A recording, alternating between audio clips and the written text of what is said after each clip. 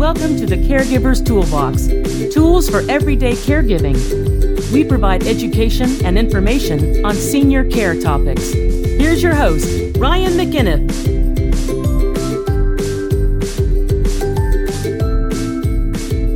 Hello, everybody, and welcome to another edition, the best podcast thus far of the Caregiver's Toolbox, tools for everyday caregiving. My name is Ryan McInniff. I'm your host. I also own a home care company located out in Boston, and today we have a great guest, Sue Haviland. I met Sue through the National Aging in Place Council, which I'm obviously a big fan of, and Sue is an expert in reverse mortgages. She's a specialist with that. She is also a speaker. She's passionate about falls and safety in the home. She's also an author and a coach, and we are honored to have you. Sue, thank you so much for coming on the podcast.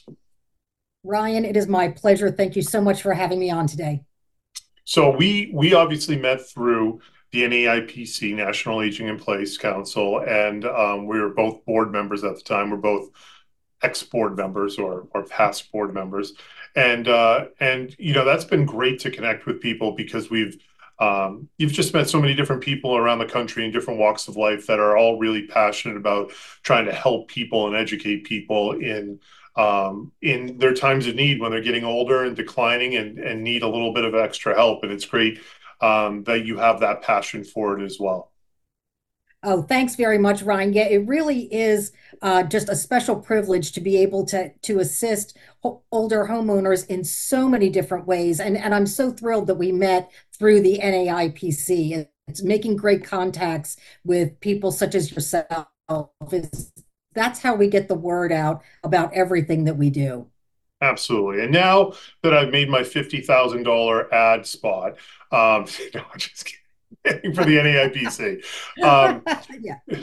Oh, dude, they paid us. But no, I mean, it's great that you're doing that. And then obviously your expertise in the past has been around reverse mortgages, which there's a lot of mystery around them. There's a lot of concern.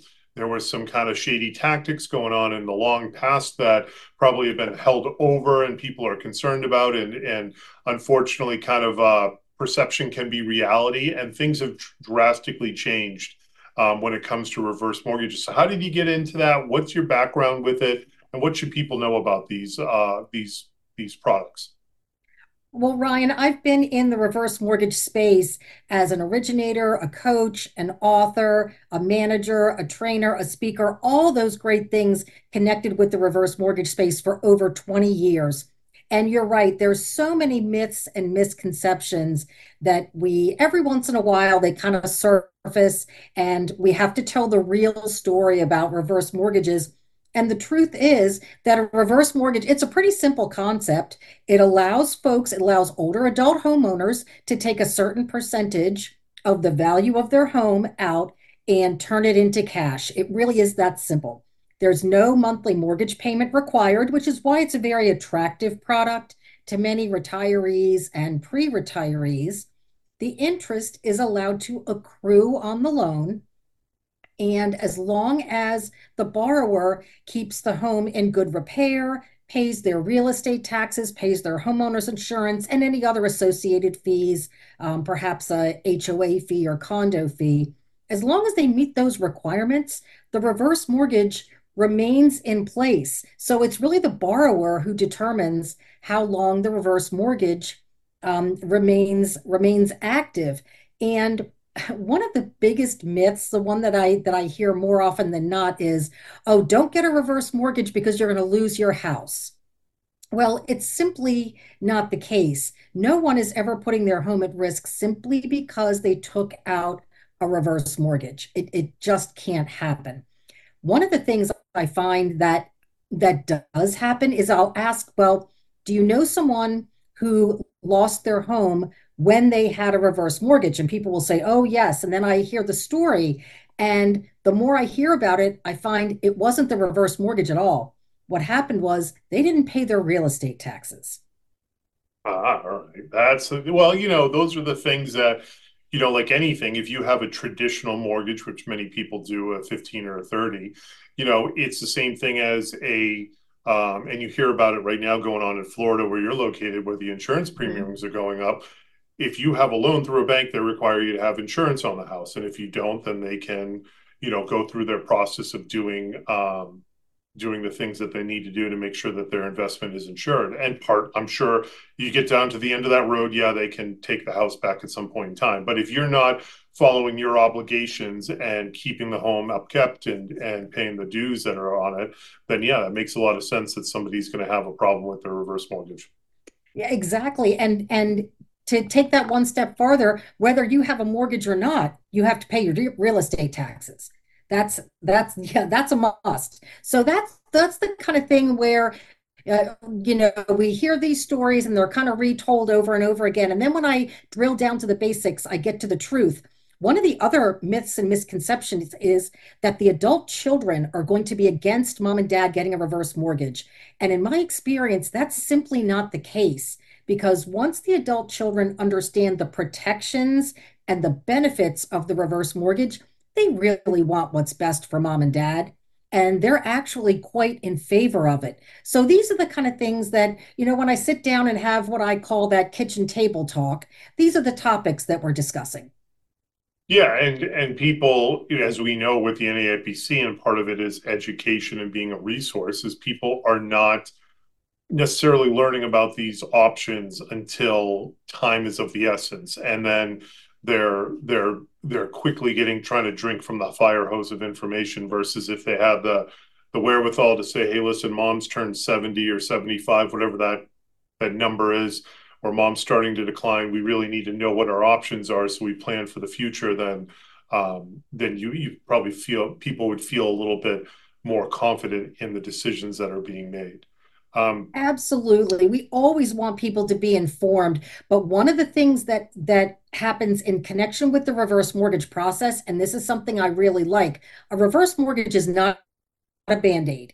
This is not a short-term solution. It's really meant for folks who want to stay in their home over the long term.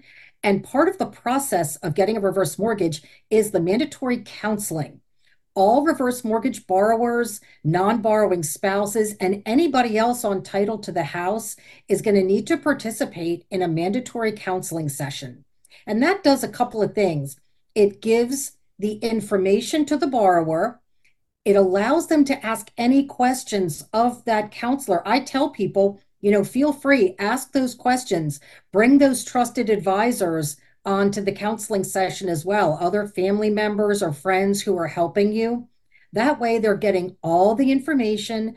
It is that the counselor is available to answer those questions, and everybody gets that sense of, okay, now I'm really, really understanding the process and how it's going to benefit me. And that's the most important thing.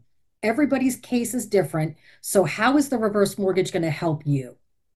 Absolutely. And what I find in the home care world is that you're having more and more people that are maybe not cash rich, but they're house rich. They have the assets, right?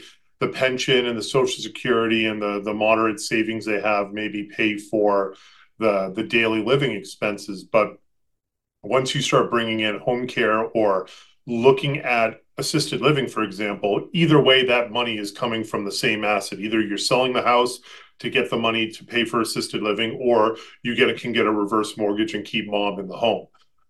And so, we're finding more and more people are using reverse mortgages for that reason, because in the Boston area, at least, these houses have skyrocketed in value. And even something from the outside that maybe doesn't look as move-in ready, we'll call it, as people would like buying it, there's still close to $1 million in value because of the plot of land that they're on, the town that they're in, and it's a desirable area, and they can stay there for a long period of time.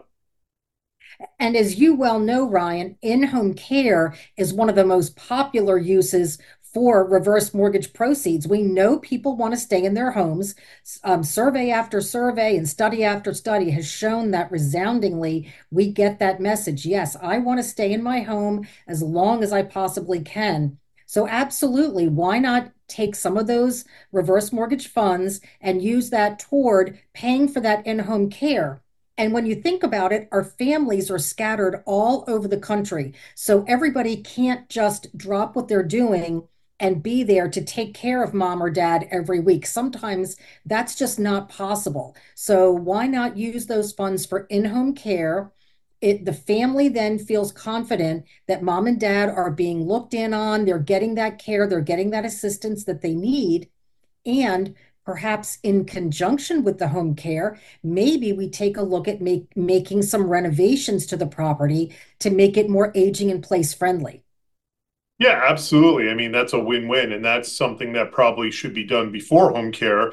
Quite frankly, as much as I prefer not to admit this, home care is the most expensive service out there for the most part, right? You're paying 40, $45 an hour, and you're going to be spending a lot of money to have somebody in the home for 8 hours a day, 7 days a week, or whatever that is. If it's 24, it's even more money. Um, and if you can take some of that reverse mortgage funds that you have and modify your home so that you can live on the first floor and you're able to not have to use the stairs, and you save the need to get a stair lift or those types of things, then you will be able to maybe be able to hold off on using home care for a while longer because you've mitigated the risk of going up and down stairs and the falls that can happen with that.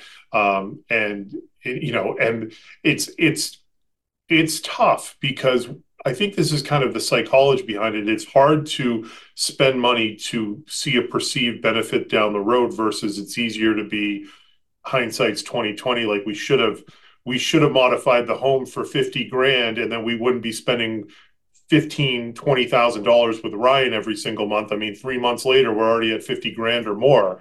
But yeah, I mean, those are the types of things where you get access to that money. It's better to spend a lot, but it's still less now to prevent what could be coming down the road in the future. So, I mean, that's where having a reverse mortgage and access to those funds is really helpful. So, trying to be unbiased here and saying I think people can probably avoid home care for a little while longer if they modify their homes with a reverse mortgage. Well, and the other thing, Ryan, that we don't talk about enough, I believe, is kind of in this whole aging in place plan. Home care is a piece, home modification is a piece. But let's say that we look at the property and we say, you know what, the modification, that would be great, but it's really not going to solve the whole issue. Maybe the best solution is for that particular client to look at selling their current home, and in case you didn't know, you can purchase a home with a reverse mortgage. So perhaps the best option is for that client to sell the current home, purchase a new home. Maybe it's one level living, maybe it's a condominium, whatever works best for them. And now this really is part of an overall aging in place plan. And then if they need to bring in home care down the road, at least we know that the property that they're in is going to make sense over the long term. Yeah, I didn't think about you could buy another house and then what you would rent out the current home or something like that and be able to have whatever income to do that. But yeah, there's a lot of different options that you can do. Um, I know in the Boston area that's been difficult in downsizing because to downsize, it costs as much money, or if not more, to buy the new place as it does to you would get from the old place that you had, and that's a kind of a people find themselves handcuffed a little bit that they want to stay local to family members, but they can't afford what the new house will be. But again, I'm Boston area, and there's a big country here where a lot of people can do a lot of things. And if you're willing to move an hour away, you probably can find something far more affordable. So there's certainly a lot of options when it comes to that. But you're certainly talking about overall kind of a holistic view of like how do we keep somebody safe in the home outside of just using home modifications and home care services. Exactly. And that's the way I try to view the reverse mortgage. It's one tool in the toolbox, and you look at it and say, okay, how can we use this to affect some of these other issues that we need to deal with when we're creating an aging in place plan? The reverse mortgage is the funding vehicle for what that client needs to accomplish, and whether it's home modification, whether it's just maybe sometimes improving that monthly cash flow a little bit. Sometimes they want to get rid of those high interest credit cards that have been nagging them for a while. They just want those off their plate, pay off that current mortgage so they don't have a mortgage payment every month. Just many, many uses for a reverse, but it comes down to what does that particular client want? And that's where we get them thinking about not only their short-term goals, but over the longer term as well. Yeah, it makes sense, and it's I definitely see there being a resurgence in the folks that are using that as a funding vehicle just because of the amount of equity they have now in their homes, and it makes a lot of sense to do that because otherwise you're looking at moving in with loved ones, and that's can be disruptive. Nobody wants to go to a nursing home, so that's off the table. So it allows you to kind of open up a lot of avenues of options on what you want to do. So, Absolutely. It's part of a holistic discussion.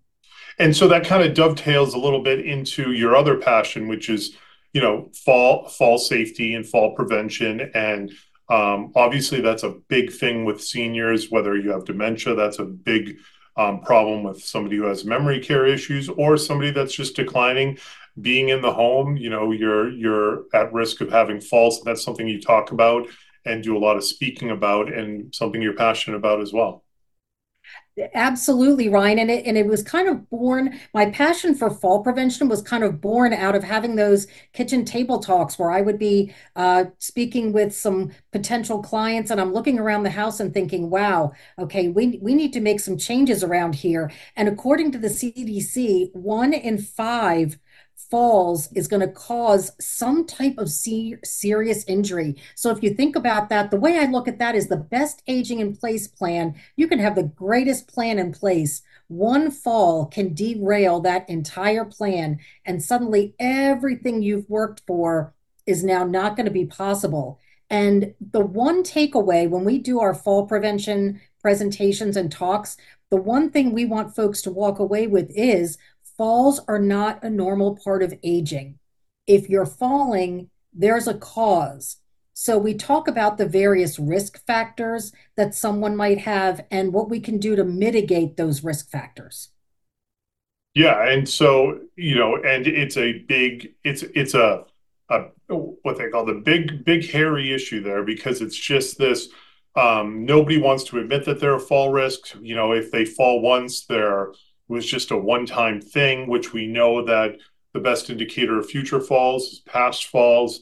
It can be really difficult to have that conversation with a loved one and say, "Hey, listen, this is going to be a problem down the road until there's been multiple falls." Have you cracked that code in any way of saying, "Hey, listen, how do you get mom or dad to accept, hey, listen, you're getting older. Yes, you haven't had any major falls yet, but like we're talking, our timeline isn't 50 years, our timeline's 3, 2, 3, 4, 5 years. How about we do things now to mitigate that risk?" Absolutely. One of the things we do, Ryan, when we do our big room presentations is and the hands start going up because we will ask those questions. We get people to answer and we'll say, have you fallen or do you know someone who has fallen? And some hands go up. And then we start talking about the risk factors and we say, every risk factor is not going to apply to every single person, but we just get them thinking about such things as medication side effects. We ask them, who in the room has their medication list with them? Is it updated? Is it accurate? Well, some people will say, well, I have one, but I don't have it with me. Well, you should carry it at all times because you may be somewhere and you're at a doctor's appointment. Well, every single physician that you visit needs to know all of your medications, current dosages, so they can make recommendations on any adjustments or any new medications. We also encourage people to use one pharmacy whenever possible because they can then get to know that pharmacist, have a relationship with that pharmacist. We also talk about things like getting vision and hearing checked. Those can be huge. There could be an inner ear, a vestibular system problem. What's going on? Get those things taken care of. We talk about such things as faulty footwear. I mean, I'm in Southwest Florida. It's a flip-flop world, but flip-flops are not the best footwear. So we talk about that as well. I actually walk around the room and I'll say, oh, yeah, I'm seeing a lot of flip-flops around here. So those are the kind of things that we talk about. And then we focus on the home because as we know, 60% of the falls occur in the home. And once someone has fallen even one time, now they're afraid of falling again. As you mentioned, somebody who's had multiple falls, well, They're afraid of falling again. So what are they going to do? What they do is they end up sitting on the couch. And that's not what we want. So we want to encourage people to talk about it, ask questions, let their family know, let their physician know. And this is where we talk about some of the changes that we can do in and around the home. 60% of falls occur in the home, 70% of those in the bathroom. Yeah, absolutely. And your medication point is it hits home. Like my dad has always taken low blood pressure medication, and he had a fall a month ago, 2 months ago. And they think the fall was because his blood pressure medication was doing too good of a job. So when he got up out of bed, usually when the older you get, technically you're supposed to, like, sit up for a minute or so, count it back to 60 and then get back up. But they were like, well, maybe you don't have as high a blood pressure needs as you did, and the medication's causing your blood pressure to drop too much. So just because somebody's been on medication for a very long time, and I don't remember a time when my dad wasn't on that medication going back to when I was a little kid, um, doesn't necessarily mean that it's a new. I guess my point is, it doesn't necessarily mean it's a new medication that's been introduced. It could be an existing medication that's been there the whole time, and then all of a sudden it's doing too good of a job, or is causing some type of reverse an adverse reaction with the individual. But your points are very true. And one of the concerns that we have in general is that the fall is bad, but then to add salt to the wound is that you really want somebody to be there within that golden hour, right? And the problem that a lot of people have, and people think I'm joking around, or maybe I'm being somewhat facetious about this, but like, it happened to my dad's neighbor. I was down there last year, and he mentioned that his neighbor was on the ground for 3 days after a fall because Oh my gosh. because nobody checked on him. No, and then somebody was walking by a neighbor and saw like 3 or 4 days of newspapers piled up, knocked on the door, didn't get an answer, called the police, and then they showed up. And so, the problem that people should take away from this is that the golden hour is not just with seniors, it's with any medical issue, that if somebody is in a hospital and it's being seen by somebody within 60 minutes of the issue happening, the chances that their survival and they get better is much higher. And so if somebody's on the ground for 24 hours, that's a real problem. And that's going to lead to a longer emergency stay room, longer laying in bed where they lose muscle, not fat. They're not getting any sleep. They're stressed out. And then they come home, and what are they? They're an even bigger fall risk than they were before they went into the hospital, when maybe all they did was slip out of their bed or slip out of their chair, a slow fall that caused no damage. But if you're on the ground for 24 hours or 48 hours, you're going to be dehydrated. You're going to need to be seen by a doctor. It's a real problem. Ryan, that you just raised a couple of really, really important points. The low blood pressure, we do talk about that a lot too, because everybody thinks about high blood pressure, but as you say, maybe the medication was working too well. But your idea about, being aware, maybe being aware of the neighbors, check on the neighbors. My mom's 93 and still lives in her own home. Her neighbors know that if her front door isn't open by a certain time, maybe they need to go knock on the door. We also encourage people to carry their cell phones in their pocket all the time. Because think about this, if you fall, let's say you fall in your kitchen and your cell phone is up on the counter and you can't get up. Well, what's going to happen there? So just there are some really easy things that folks can do, checking for those scatter rugs that we love to have on the floor. The last thing we want is somebody going on a magic carpet ride. We want to make sure that those are on the floor if they're there at all. If you can get rid of them, get rid of them. Things like electrical cords, even pets. Pets can be underfoot, and the next thing you know, the dog is running around, and someone has fallen and tripped over the dog that they didn't realize was coming into the room. So just lots of common sense things that we can do to make our homes maybe not fall proof, but just a little bit better and reduce that risk of falls. Yeah, absolutely.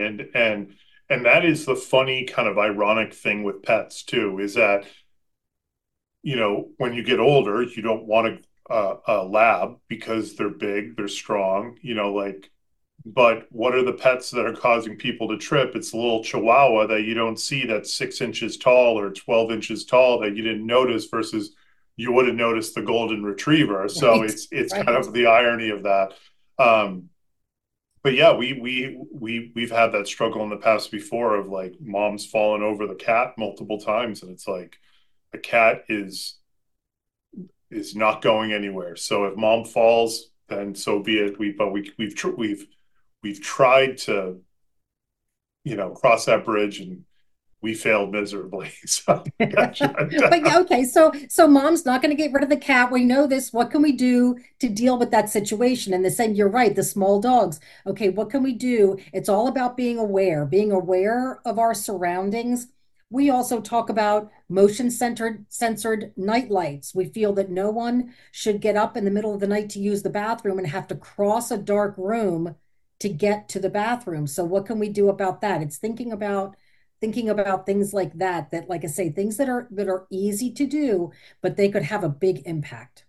absolutely. And yeah, those are all things that are super helpful. I mean, just having lighting and having clear lighting is just so important versus that one little lamp that barely lights up the room. Like, make sure that there's plenty of light in there. Make sure that the hit tripping hazards are gone. Make sure it's not full of clutter and things like that. And it's amazing what a little bit of being proactive and doing a few small things. I mean, grab bars. Like we're not even talking about home modifications in my eyes. I know it technically, but you put grab bars everywhere you humanly can.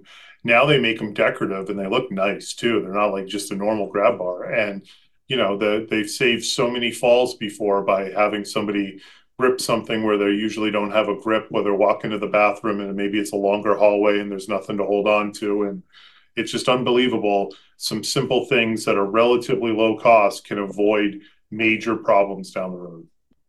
That's right, Ryan. And you just made me think of something else when you said the grab bars and going down a long hallway. And yeah, you're right. The aesthetics, everything looks really nice now. So if somebody was worried about, oh, it's going to make my home look not as nice or not have the feeling that I want, you can get those things.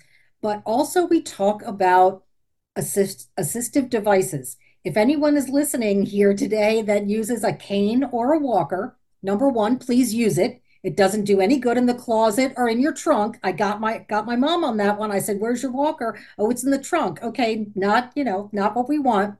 And so use that assistive device. And also walkers need to be fitted to the person. It's wonderful that your neighbor lent you their walker that they don't need anymore, but let's make sure that it's properly fitted.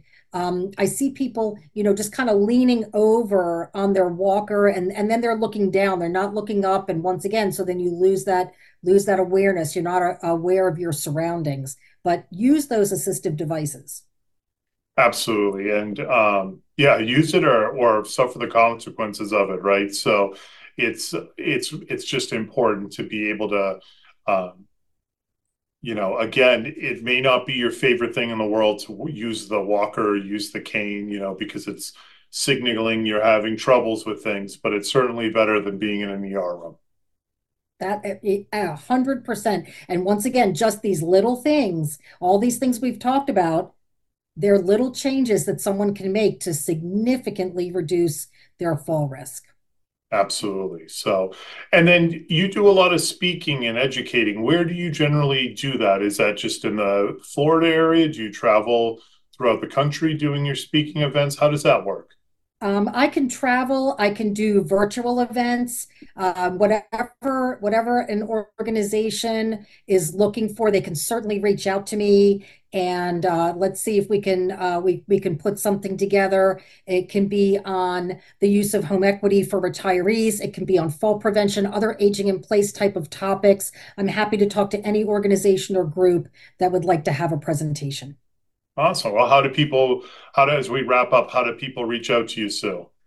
I'll give you my direct number. It's 443-677-0389. Reach out to Sue for all your needs with that type of education on falls and reverse mortgages and everything in between. Anything else, any last parting thoughts, Sue, that you have for the folks, or anything you'd like to let them know? Ryan, thank you so much for having me on today and letting us share this really important information. I hope that folks who are listening have taken away maybe a nugget or two that will help them improve their lives.